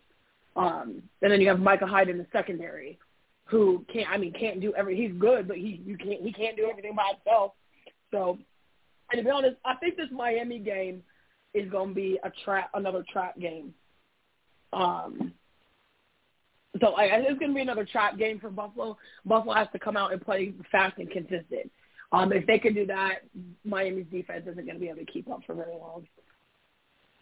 Terry, you agree with that? You think that's the key right there? Because if their line's just a weak line and Allen's getting beat down now, that's not going to boast well for them going down the stretch here. Yeah, I mean, I agree with Mac. I would say that the Bills coming off that really gut-wrenching loss to the Titans, paired with the fact that the Dolphins just found a way to lose to the Jags in the UK. I mean, that math equation, the Bills should blow out the Dolphins, but football's not played on paper, and the Dolphins don't want to lose. I mean, they're embarrassed they just lost to the Jags, so they're going to come to play. But I think the Bills are just a better team, all around. So even with injuries, I just think they're a higher caliber team at this point. And so I wasn't really a believer in the Dolphins preseason anyways, and I am a believer in the Bills. So even though, let me just get this off my chest. The fact that the Bills have a 6'5" quarterback that's athletic, and they did a QB sneak on 4th and short, and instead of him snapping the ball and jumping up in the air, because he likes to jump, if you watch any of his replays, jumping forward in the air for an easy first down, if not a touchdown, instead he takes the ball and runs into the A or B gap to his left. It was the A gap to his left. So all it took was his left guard getting blown up by that D tackle. Sure. To get stopped, the game's over. That just blows my mind. I'm not saying that I'm Vince Lombardi. I'm just saying, coaching-wise, how do you have that big of a quarterback and you don't just use that to your advantage? You know what I mean? And so it's just so boneheaded to me. And it surprised me because they're coached well. Yeah, that was bonehead is the word. The hell? I think hashtag bonehead. That's the word. Yeah. Mac, your Cowboys, they get out. Hey, your Cowboys barely survived New England, which is good and bad. Hold barely survived New England. If it wasn't for CeeDee Lamb, man, you would have some issues. Where's Cooper? Is this what we're doing right now? Is this what we're doing right now, Oscar? You really going to start this with me right now on this podcast on Tuesday? We're questioning the Cowboys in terms of their output. You got 2 great receivers, but you're only using 1. What's going on with Cooper? Okay, Oscar, I'm gonna break this down to you right now because you out here trying to troll me. You ain't doing a real good job of it. I'm not trolling. I just want the facts. You got the facts. Bring the facts. The fact of the matter is Amari Cooper has literally been injured for like up towards like 4 damn weeks now. Okay, because he wasn't supposed to come back until after the Eagles game. That wasn't happening. Everybody knew that he was going to play for that game. Mac, would this be will you consider this their toughest test so far at 5-1? Will you consider this the battle against New England? I think that was the toughest test. That's my point. I think this was their toughest game so far. No, their toughest game up until the New England game was the Tampa Bay game. If Greg Zuerlein wouldn't have missed those 2 damn field goals, I'd be 6-0 right now. All right. Well, okay. He was like 3 weeks out of post. I agree with that. Zuerlein's just crap. So he's not very good. Because they were literally Tom Brady and Dak Prescott were literally going tit for tat on touchdowns, like legitimately back and forth. And Amari Cooper got hurt the second game of the season he played. He got hurt with a hamstring and was out for the rest of that second and third game. And then we played the Eagles, or we played the Panthers. He played a little bit, then played the Eagles, played most of the game, and then played last weekend against Mac Jones. And look, I hate Alabama, but Mac Jones is this guy. Like, that man is – look, Mac Jones, I'm not messing with nobody's fantasy team. I'm not messing with nobody's Patriots because Mac Jones is a dude. And he's like Tom Brady 2.0. It's kind of scary, to be honest with you. Yeah, we were talking about how he might, once he gets going in the system, that could be the case. Once he gets going, it looks like once he gets it under his wing, maybe that could be the case. Yeah, it's kind of annoying, and I'm like, damn, that's like Tom Brady Jr., like standing right there. Same damn uniform, just two digits less on his jersey. Like damn. Yep. But point being is, Amari Cooper just hasn't been able to produce a lot just because he's been essentially playing hurt or playing injured.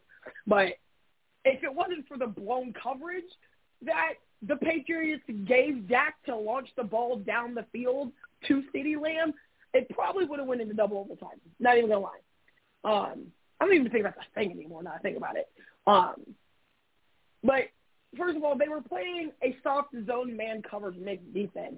And the thing you don't do with Dak now that he's fully recovered and a lot more faster and accurate after having to go through rehab and everything like that, you don't give Dak Prescott an open hole in the middle of a giant-ass field.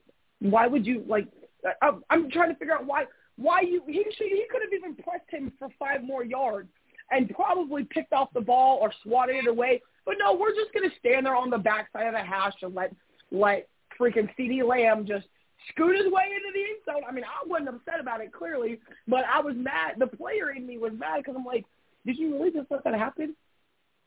Like, really? Like, you really gave up. As soon as CeeDee Lamb caught the ball, he gave up. I was just like, what is, like, where's the effort? Yep.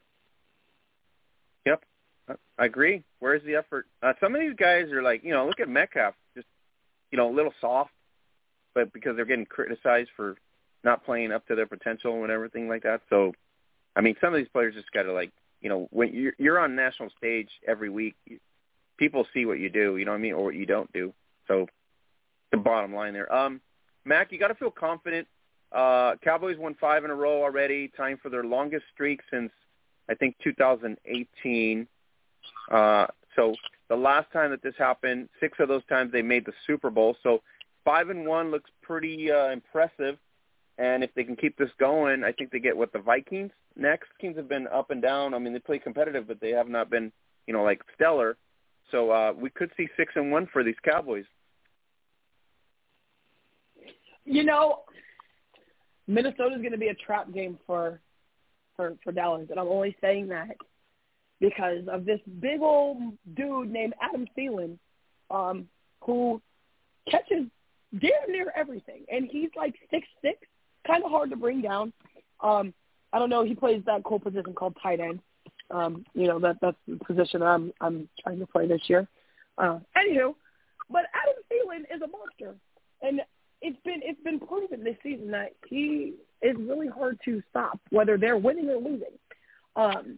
Now, their offensive line, on the other hand, probably going to get worked by Dallas, Chauncey Golston, okay, Micah Parsons, okay, Leighton Vander Esch, Randy Gregory. You know, I could keep going.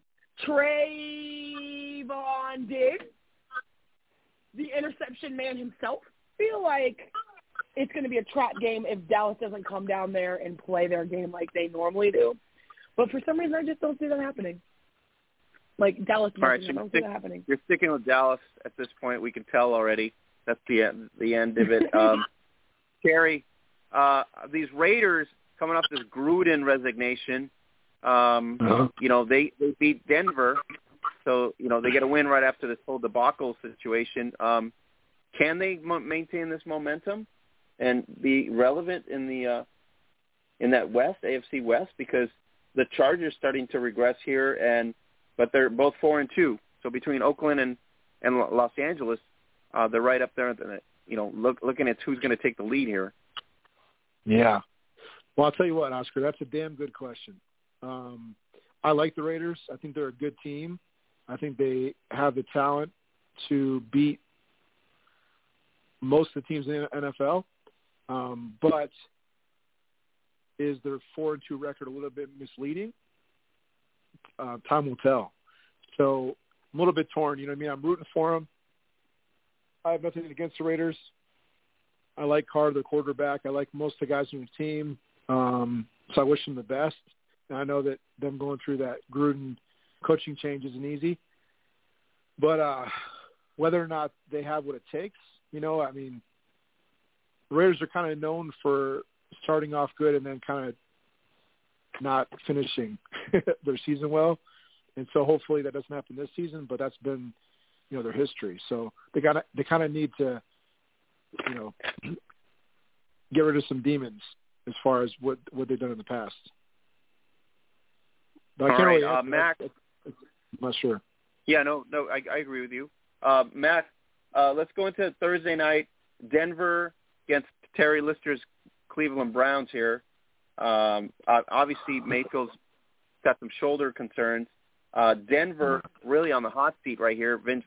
Vic Fangio. You know, the Broncos, they're at 3-3. They got to kind of at some point stand out in that AFC West. So opportunity for both teams here to either, you know, get a win. They need a win at this point. Cleveland Browns and Denver Broncos. This is also a trap game. They're 3-3. Somebody's got to win. I know. You know, my gut is telling me one team, and the troll in me is telling me another team. And I can't. I'm going with the Browns. If you don't say Browns, I'm going with the Browns. I'm going with Lister's Browns. I just think they got more potential.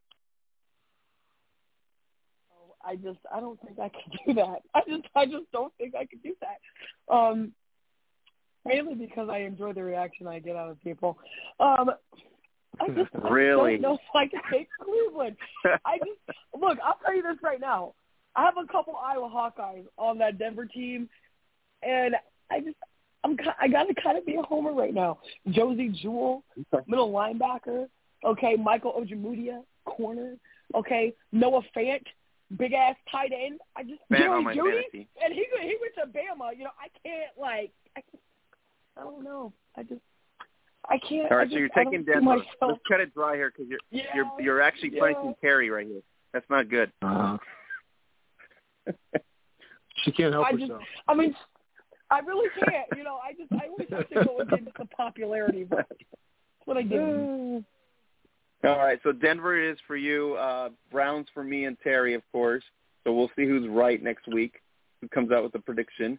Terry, Indianapolis 4-2. Surprising, you think? They're getting Frisco, who's wounded, and this controversy with Garoppolo and Lance. You know, the quarterback circus there. What do you think? I mean, they play pretty good ball right now with Taylor and Wentz. If they just manage correctly, I think the Niners are going to have a hard time getting this win. But defensively, the Niners are pretty good. Yeah, it's a really intriguing game, in my opinion, because the Colts. You said the Colts are 4-2, right? 2 against 2-3. 2-3 Niners. So the Niners are trying to figure stuff out with the quarterback position. Like you said, they have a good defense. I like Deebo Samuel as a receiver. Hopefully George Kittle plays sometime soon. I have him in fantasy. And they have a pretty good running game and they're coached well. The Colts, man, they're kind of a hard team for me to evaluate because they're 4-2, which is a good record. I wish the Browns were 4-2, but the fact that the Colts found a way to lose that game versus the Ravens is so depressing to me. Like, it boggles my mind, Oscar. Like, they were up, I think, 16 points in the fourth quarter, and they ended up losing in overtime. Like, you just can't do that, man. Like, granted, they shut down the run game. They ended the Ravens, whatever streak of 100-yard rushing games, whatever. But how about what's more important is winning the damn game? And the fact that they blew that game and let them come back and win in overtime disgusts me. Disgusts me, first of all, because it's AFC North team winning, not called the Browns. But secondly, it's just like, from a coaching perspective, it's like, how do you blow that game? You know what I mean? Like, you played lights out for 3 quarters. You had a big lead. All you have to do is just not piss it away, play a little bit of defense, and they just couldn't do it. And so it's like, for that reason, that 19-point lead against the Ravens, to your point, that was just atrocious. I mean, that's just bad. But you know what? Their next 5 opponents, the reason I'm mentioning about them is the next 5 opponents are really struggling teams besides, I think, the Titans. They get the Niners, they get the Titans, they get the Jets, and the Jaguars. So unless all 4 of those teams kind of revitalize themselves, the Colts do have an opportunity here to kind of like maybe go 2 for 2 or even 3-1 or something like that. Yeah, I mean, I'm not a hater on the Colts. I think they're a good team. I think they are coached well most of the time. I'm embarrassed that they gave up that 19-point lead, and that schedule sounds tasty. But, I think that game against the Niners is tough to pick. The Niners aren't a bad team, and if Troy Lance starts, I think it changes everything. So more than likely, from what I'm hearing, Troy Lance should start. Good defense. Yeah. If he can manage the game correctly, more than likely, like you said, there's opportunity right there for them to kind of get a win. I don't want that because obviously in my division, but you know what I'm saying? Yeah. In football sense, you have to respect that they do have a good defense. So, that's the bottom line. Mac, Monday night, the Saints taking on Seattle. Who needs this win more? Does Seattle need this, especially with Wilson out and now Geno's in charge? Who do you think needs this win more? Who do I think needs this win more? Geez, another trap game? What's up with all these damn trap games this week? That's why we got you here, to break it down. To break down the trap game, okay? I'm going to say, I think right now I have to say Seattle just because of the quarterback situation. I mean, yeah, okay, and I got to give it to you. Geno Smith probably ain't seen a damn football for real in a couple seasons just because Russell Wilson has been at the helm of that team. And now that he just had the corrective surgery for his finger and everything, he's got Geno Smith got to step up. And I think Monday night's going to be his time. I think, with having – because he essentially was kind of thrown in there. Just, I mean, obviously you can't – we got a hurt player, you start and, get it together. So I need DK Metcalf to wake up. I need him to stop being so damn soft. I need Geno Smith to start seeing his way down the field like he used to. And I think if they could do that, I don't think the Seahawks will have an issue. All right, so we got key games. I agree with that. Terry and Mac, let's go quickly. We got about 15 minutes, so let's rapid fire responses here. Kansas City 3-3, taking on Tennessee 4-2. So Terry, what you think? The Chiefs are sliding in a lot of ways. or do you think this is an advantage for Tennessee with Henry to really take advantage of? They would go 5-2 if they get this win, where the Chiefs would fall to 3-4 in that division. Yeah. This is another hard call. I'm sorry that I don't have a lot of solid answers this week, but it's just hard to say, man, because, football's a lot like boxing. It's all about matchups, which is why the Ravens just blew out the Chargers. And so when you have two teams with totally different play styles, the Chiefs are an air-it-out team with Mahomes throwing to Hill and company, and the Titans are the opposite. They're, running the ball first and play-action passes. They're just two completely different play styles, and so it's really hard to say how the game will go. But I wouldn't be surprised to see either way. But I'm excited to watch. All right, Mac, Baltimore coming off that great win against the Chargers right here. They're 5-1, just like your Cowboys, and they're taking on the Cincinnati Bengals, who apparently everybody in Lower Ohio thinks they're for real at 4-2, besides Terry Lister. Well, Terry Lister's team is also 3-3, so yep. I'm just gonna leave it at that. That's a troll in me. Yep. Realistically, 4-2, 5-1, pretty evenly matched.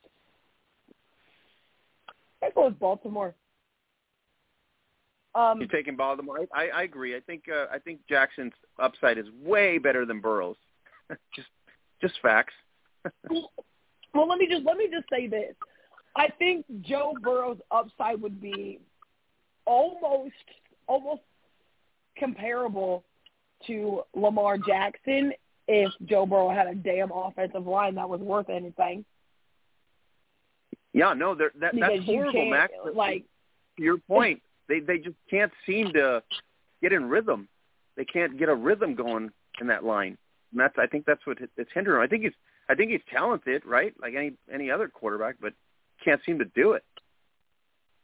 Right, like you can't showcase your talent without the requisite parts around you, i.e. quarterback, i.e. offensive line. Okay. I.e. interceptions, i.e. defensive line and secondary. Like, and they just go together like peanut butter and jelly, like Terry Lister and the Denver Bandits, okay? Like Max Truck and Snack. It goes together. It's almost an epiphany, Oscar. You put two of those things together, you could do something. Oh, I love that. That was good. Mike could do. Mike could be, you might could do something if you get the right parts together. At this point, I don't know if Joe Burrow, and I'm still trying to figure out how they're 4-2. Like I said, I'm not knocking. I'm like, y'all had quality wins, but what do you mean? Y'all have horrible starts in the first half. They line. kick ass in the second half. That's why they're 4-2. That's what they do. They're a second half team. Well, we they didn't look have to talk crappy about how they got half. there, Oscar. Damn. We didn't have to talk about I'm how just they got telling there. you. Just know that they got 4 wins. See, Oscar, this is why I troll you. This is why I troll you, because you crazy. But you know what, Mac? They can't survive against really good teams. I'm going to tell you right now. They're playing a little bit of a okay. We're getting lucky, but once they start rolling against some good teams, they're going to get their asses handed to them. Watch, because you can't have offensive. I'm kind of excited. You can't have offensive performances in the first half and mediocre, and then all of a sudden you think you can just turn it on. It's not going to happen against the better squads. Mac, let's go. Let's stay with you. Oakland 4-2, taking on Hurts 2-4 in Philly.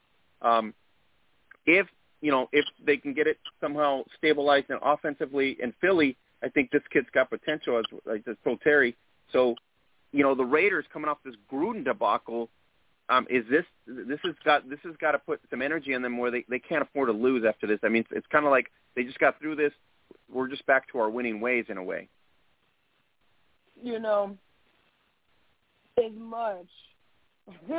As much as I hate the Eagles, and boy, do I hate them, division rival.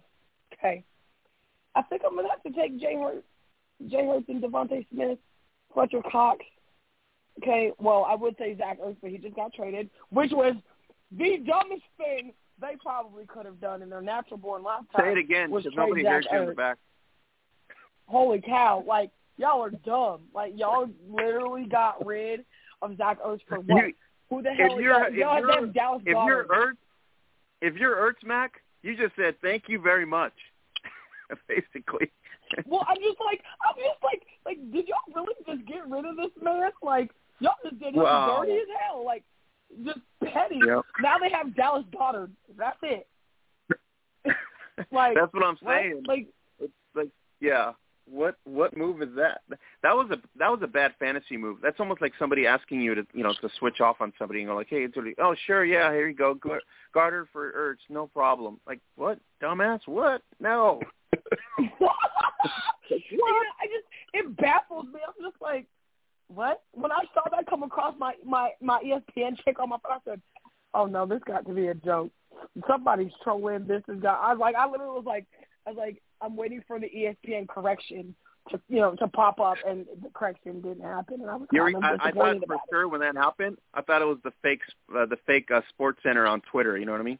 Just got to double check. Oh, fake Sports Center.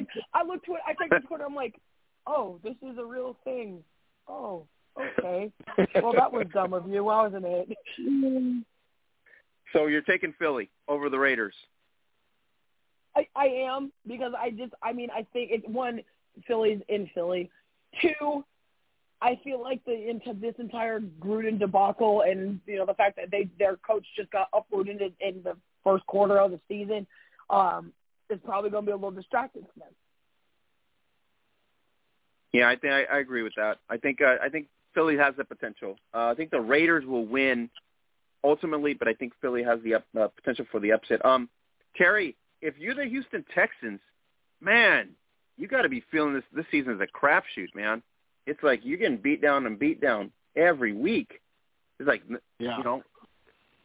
I mean, Deshaun Watson, F you, right? Everybody's going, F you, buddy, because that's basically where you're at now.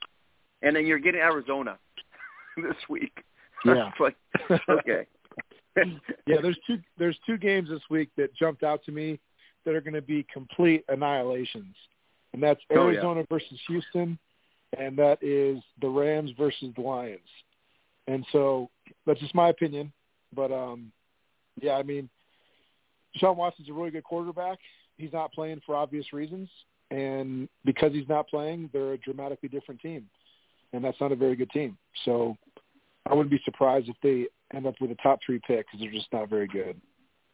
No, I mean, they're going – I mean, they get one win. At this point, it looks like they're going to be suffering for the next couple of weeks, ultimately, until their bye week. Mac, my Rams revitalized. They get to face their former quarterback. This is going to be a great matchup. Now you're going to see McVay probably tear this kid apart because he knows him, like this Tennessee's already. So Stafford coming to Detroit, I mean, you know what I mean? It's like, that's a homecoming type deal. I mean, why would you not want to tear up your old team? Did you just call that a great matchup with a straight face? No, it's not a great matchup. I'm just saying it's a beatdown. I'm saying a great matchup for us, like you said, Terry, because we're coming in with the big old smile and going, okay, these are the guys, okay. Yeah, sorry to interrupt. So here's what I'm going to say, and naturally you would be correct. Why wouldn't you want to come in, into Detroit and basically eat your old quarterback for breakfast, essentially? However, seeing as how Jared Goff is on a new team and Matt Stafford is also on a new team, while their previous team, obviously know that coaching staff knows that other quarterback.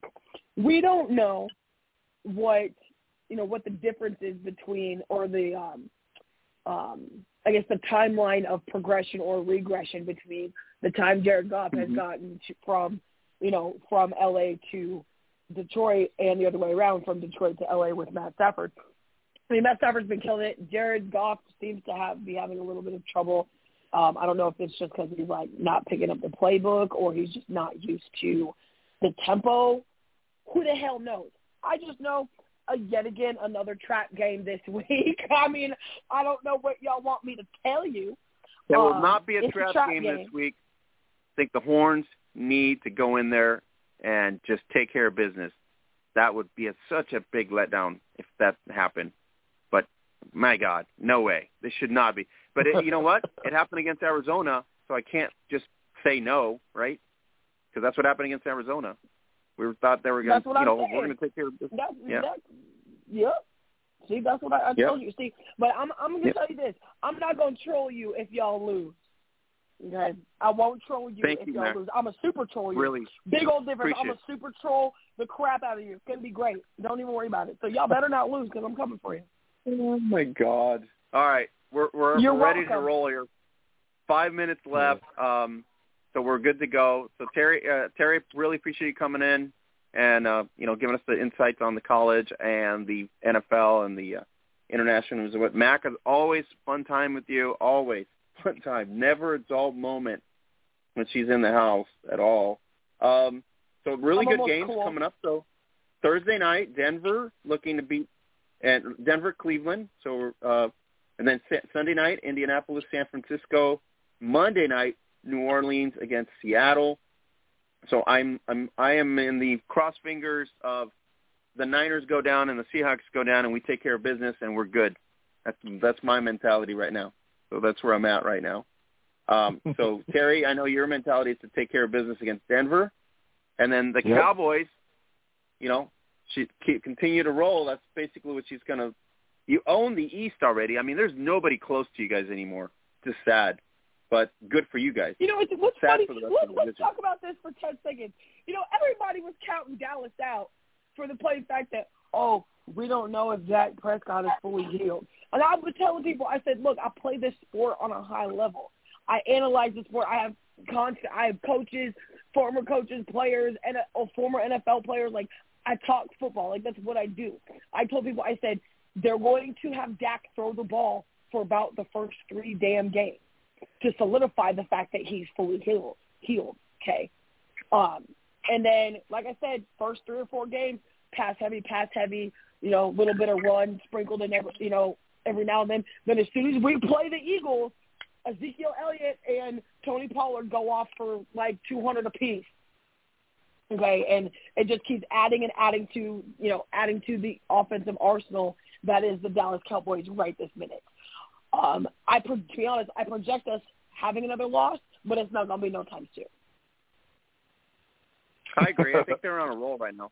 And especially if they continue to throw the CeeDee Lamb in the absence of Cooper being a little bit off, I think that they still have upside, a lot of upside on that offense. Just even with Ezekiel not being the focus point of it, I think they have upside. All right. Everybody go to monkeyknifefight.com this weekend, Monday night, Thursday night, Sunday night, Monday night, right there. Get yourself the $5 free play up to a $100 match. Use the code NJF and get started today. So check it out. NBA starts today. So if you're inclined to do NBA, check it out as well. So MMA, UFC, PGA, and everything else out there at monkeyknifefight.com. Use the code NJF and get started today. Max, always informative, always awesome to have you on, and all our fans that are listening to you, always positive Mac vibes for you because you're always entertaining. So, and Terry, always coming in here, appreciate it. I really appreciate your time. And then for the absent, Mark Simone, Nate Ward, and Holly Custis, Oscar Lopez, Matt Mackenzie Brooks, and Terry Lister saying we'll catch you here next week for 396 as we head to the big episode 400. Have a great night, everybody. Sure. See ya. Is the fastest growing daily fantasy sports site in America. You get fun, easy to play contests with cash prizes featuring your favorite players. Monkey Knife Fight, daily fantasy sports for the rest of us. Sign up now and get an instant match on your first deposit up to $50.